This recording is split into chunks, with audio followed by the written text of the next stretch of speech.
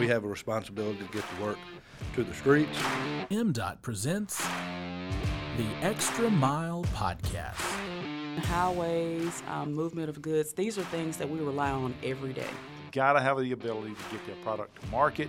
As long as you're performing, we want to be behind you pushing. Welcome into another edition of the Extra Mile Podcast presented by the Mississippi Department of Transportation. I'm MDOT Digital Media Manager Paul Catul, and today I'm riding solo one more time, but I promise you Will Kraft is still on the show. He'll be back with us soon. Nonetheless, very excited today. It's not every day you get to speak with a former governor, so we've got former Mississippi Governor Ronnie Musgrove in studio with us today. Governor Musgrove, we really appreciate you making time for us today. Paul, thank you very much. It's a pleasure to be here. Yes, sir. And so a little bit of information on Governor Musgrove. He served in the governor's office from 2000 to 2004, and he's also a two-term state senator. So I would like to know kind of like a little more background on you. What kind of led you to run for governor of the state of Mississippi?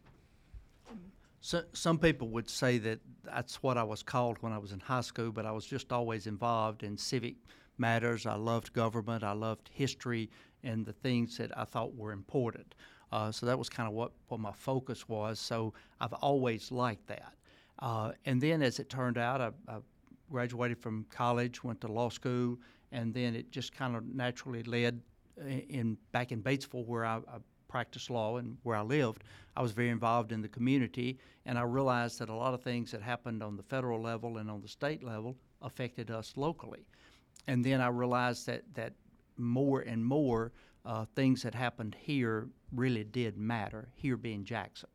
I remember running in 1987 and being elected, and when I came to the legislature in January of 1988, the starting salary for teachers in Mississippi was $13,500, no health care benefits. Now, that's not the dark ages. People can look at me and say, well, Musgrove, you look really old, but I'm not that old, and that's not that long ago. That is just one example of what had happened or had been happening in Mississippi. The other thing I realized is that when there were progressive legislators that year in 87 who felt like our highway program needed to go up a big notch, they passed the highway program of 1987, which was a huge benefit to the people of the state of Mississippi and overrode Governor Lane's veto to do so. And so I realized that those kinds of things really did matter, and that's why I ran. Excellent. So, and speaking of, the highway department, you kind of have a connection there as well. Your father worked for the department, correct? It did. Of course, we have gotten used to saying the Transportation Commission and Department of Transportation and have been doing so for a long time. But back when I was young, it was the Highway Department. That's what we called it. And my dad worked for the Highway Department. And to give you an example of him and where we were back then, my dad in 1963 worked on the road crews of the Highway Department. And Mississippi, in North Mississippi, had about a 15-inch snow. And they were out clearing the roads, and then about a week later had another snow equally as big, and he never stopped working even though he got sick. And the reason he didn't stop working is because, one, they had no health insurance. Number two, if you didn't work, you didn't get paid. There was no system for how you had leave days, sick days, etc. So my dad, knowing those situations, did not stop working until he couldn't get up out of the bed, and Mr. Philip Darby, who worked with him, literally carried him out of the bed that morning because he had pneumonia. And he died about 11:30 that morning with pneumonia at age 42. He loved the highway department. He loved the people he worked with.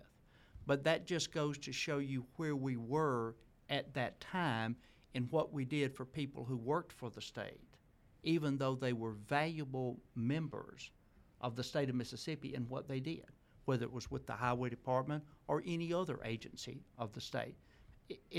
Today, it would have been a matter if he would have taken off, gone to the doctor, hospital if necessary, and probably would have had a full recovery. but that's where we were at that time. So that's why I've always said things that happen in Jackson, things that happen in our state government are very important. There's no doubt about that, and thank you for sharing that story. That's tough. We'll say, our men and women on the roads, like your dad, are the real heroes. They're the ones that are out there putting their lives on the line, and we talk about first responders a lot of times, but we fail to realize that people who work for the Department of Transportation, especially on the roads, are in fact first responders. In so many ways, they deal with bad situations or they prevent bad situations, and that's a lot of credit that goes to them. There's absolutely no doubt about that. Moving to the future a little bit, so as governor, obviously you had to work with MDOT a bit, and so what kind of considerations were made? What kind of thought process went into giving MDOT kind of what it needed to operate and keep everyone safe? Well, I believe, Paul, I actually learned and enjoyed working with MDOT while I was in the Senate, and then when I was lieutenant governor.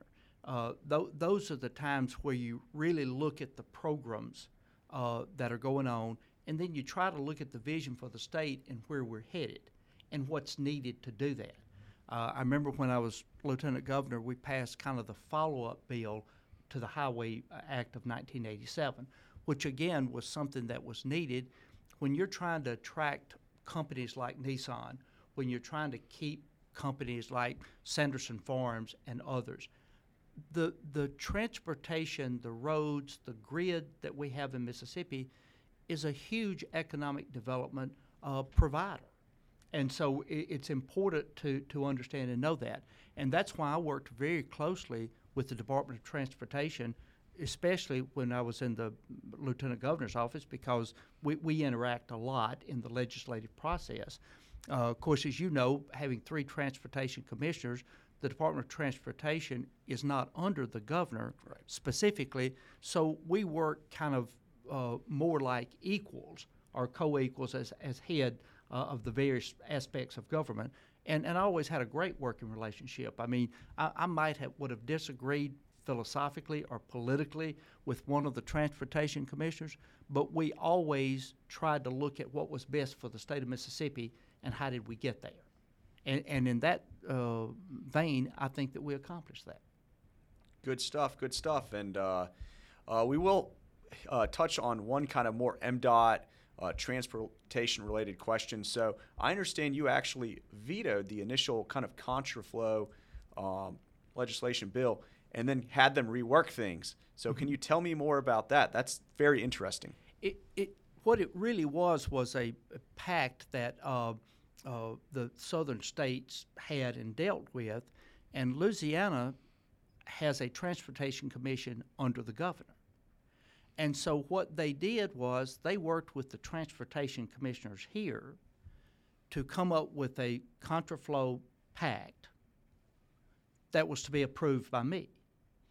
Well, what the Department of Transportation here does not have the ability to do is to incorporate the other agencies of government and the responsibilities that they would have. They come under the governor. In Louisiana, they all come under the governor. So, for instance, the contraflow package that I vetoed did not take into consideration the Highway Patrol and what role they would play. It did not take into consideration the exits and entrances off of the interstates. In this instance would be Interstate 55 or 59, so that we had no way of doing that. It did not take into consideration the National Guard, the Department of Human Services, all of those agencies that when you have a disaster have a part of that. So then, as part of the pact, they know what to do. They have a role and responsibility. In our state, they had none. Louisiana had that covered. And so when I vetoed the pact, the people of Louisiana took the position I didn't want to help them out in a disaster situation. I said, not at all. And in fact, I remember when the news crews interviewed me from Louisiana, I took the brunt of a lot of heat until I explained. And of course, I called the governor there and I said, let us be involved as a whole state because that's the way we operate in Mississippi. And of course, the commissioners of transportation were glad to do so and realized that it did take all of those agencies.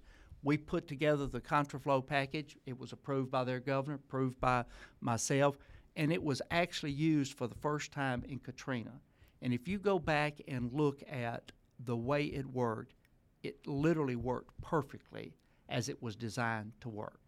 And I just shudder to think what would have happened had we not included all of those agencies in Mississippi, so that by the time they hit the Mississippi line, it really could have been chaotic. No doubt. That's wild that it actually had to go into effect, in such a close time proximity to when everything went through, because, we haven't really had to deal with that much since then. That is correct. Contraflow is something that's not used often, but when it's used, it's a bad situation, and it's very much needed. Appreciate that, and we'll be right back on the Extra Mile Podcast.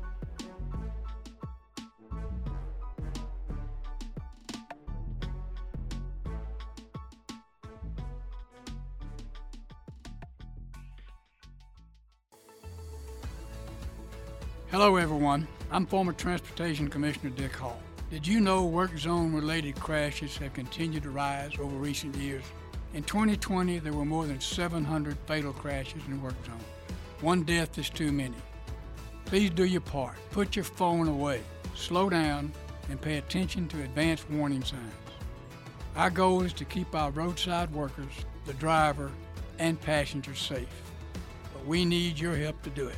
Be safe and drive smart on Mississippi highways.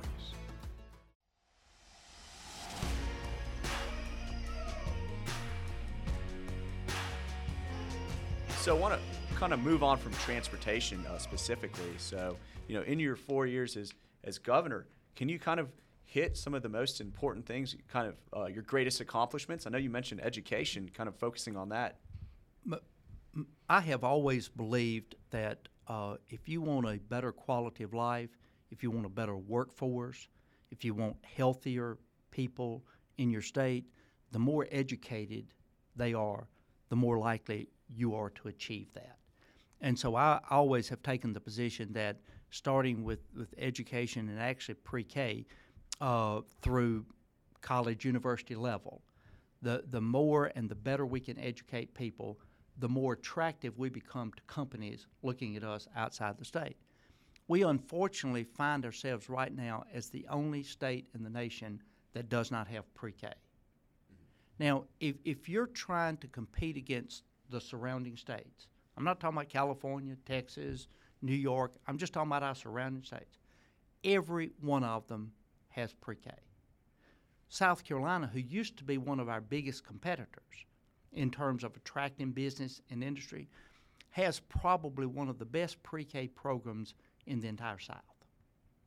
And consequently, you look at their numbers, and the numbers show that in their educational results. I served on the board of NAEP, which is the NAGB, which is the National Assessment Governing Board that looks at all the tests of schools throughout the country. And you look at states and see how much they improved. So to me, the passage of the Mississippi Adequate Education Program, the new funding formula, to me was, I felt like the biggest achievement. Unfortunately, since I've left office, we haven't funded it the way we should have. And so consequently, when you don't fund it, then you fall right back into the same trap that the property poor districts, where they don't have as much ad valorem as, say, a Madison. We'll take a Madison County, for instance. When you levy a mill in Madison County, it's going to produce 4X. When you levy the same mill, say in George County, Loosedale, it might produce 1X. So the difference in the same amount of tax levy against people in different parts of the state produce a lot different revenue.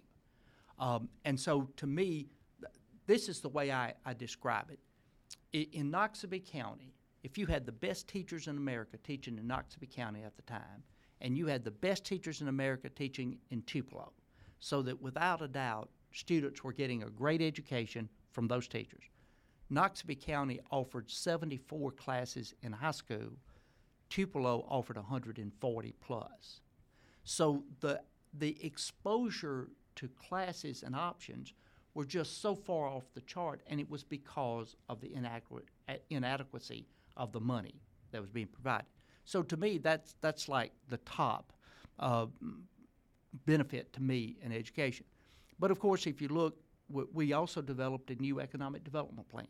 We had not had a new one in a long time, and as a result, we attracted Nissan, which I would arguably say is the biggest economic development project we've ever had in Mississippi.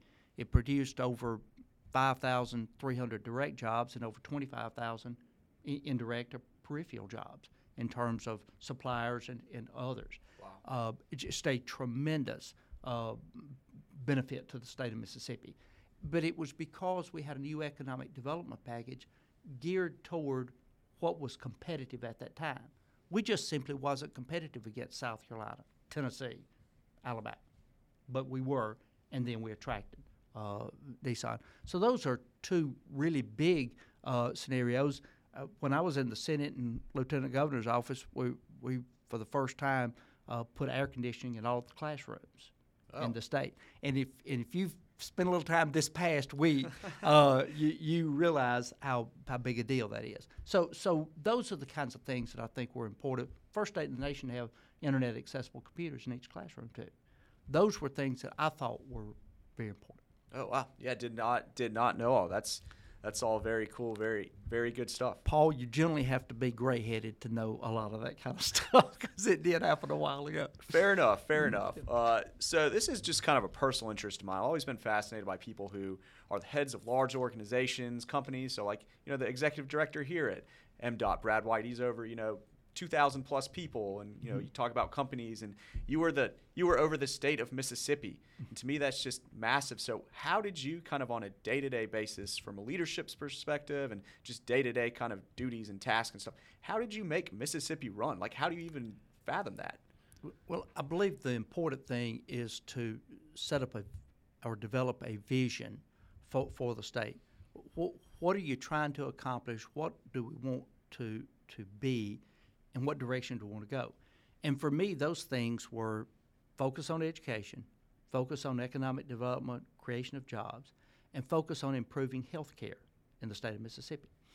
And so if you focus kind of all your efforts toward that, and then secondly, put people in charge of your various agencies where the governor has responsibility in doing that share the same vision and want to make sure that the agency runs efficiently and it actually makes lives better for people of Mississippi, then what happens is that you start going in a great direction. And I believe that I was one of those that woke up early in the morning. I would wake up at 3 o'clock every morning when I was in office, and I would read from about 3 to 7 in the morning. Because the truth of the matter is that's the only time of the day you're going to get some quiet time, for some ability to kind of think through what's going on, because it comes at you so fast. And so, for instance, one of the things I would, if an agency I thought something ought to be improved, I remember calling the Division of Medicaid in and Department of Health and others, and I said, the Children's Health Insurance Program had been in existence for about a year and a half, and we had less than 1,000 children in Mississippi on it. I said, that doesn't make any sense to me. Explain to me the program. So we changed the program of how we went about doing that. And in a one-year time, we added over 60,000 children to the Children's Health Insurance Program. But it's just kind of finding the spots that fit into that vision that you want to go and make sure you make those things happen. Wow, fascinating. And moral of the story, if you want to run for governor, expect not to get a lot of sleep, right? That's correct. or if you do, you're not expected to do much. It's the truth. Fair enough. So, Governor Musgrove, we've covered a lot of ground. I kind of want to know, what are you up to these days? What all is going on in your world? I've always wanted to be a lawyer since I was 8 years old, so consequently I graduated from law school and have practiced law ever since. And I've practiced law since I left the governor's office. Certainly enjoy that. Mainly litigation, business litigation is what I do. But also I do some consulting, and I've done some teaching as well, which I thoroughly enjoy doing. and I've done so at several different universities across the state. And in addition to that, most recently, when the legislature passed the medical marijuana, or really before that, when the initiative process was underway, I became involved in it because I felt like it was an opportunity for people to be helped that had debilitating medical conditions, and it was a positive economic opportunity for Mississippi. And so I became involved in that and am involved in it to the extent that I represent people in the industry, but also have ownership in some as well. So I'm involved in that as well. A lot of people don't realize this, but obviously my close friends do. My wife, in the latter part of 2020, was diagnosed with leukemia. And so we spent most of 2021 at Mayo Clinic in Rochester, Minnesota. And she unfortunately passed away last September. A great lady, a great Mississippian, a person who spent most of her life as a public servant, head of the special education in Mississippi, also the head of special education at the U.S. Department of Education, overall education, special education in the U.S. A great, great person. But we never know what will happen to us. But in her time of being so painful, she said medical marijuana would be something that would help me. And I said, you know, it's not there yet, but you're right, it would. It would be one of those situations where she would have benefited from it. Wouldn't have cured her, but would have benefited from the pain that she had. So to me, it was one of those things that was a logical next step to me that I thought I ought to be involved in. Absolutely. Thank you for sharing that with us, and hopefully the program helps out a lot of people for sure. So we just have one more question for you, and it's my co-host Will. He's not here he handles government and constituent affairs for the agency. It's his favorite question. So when you're out traveling, I know as governor you've traveled all around the state. So where is your favorite place to get a bite to eat? The question implies that you're on the road, right? When Traveling you're anywhere. doing that.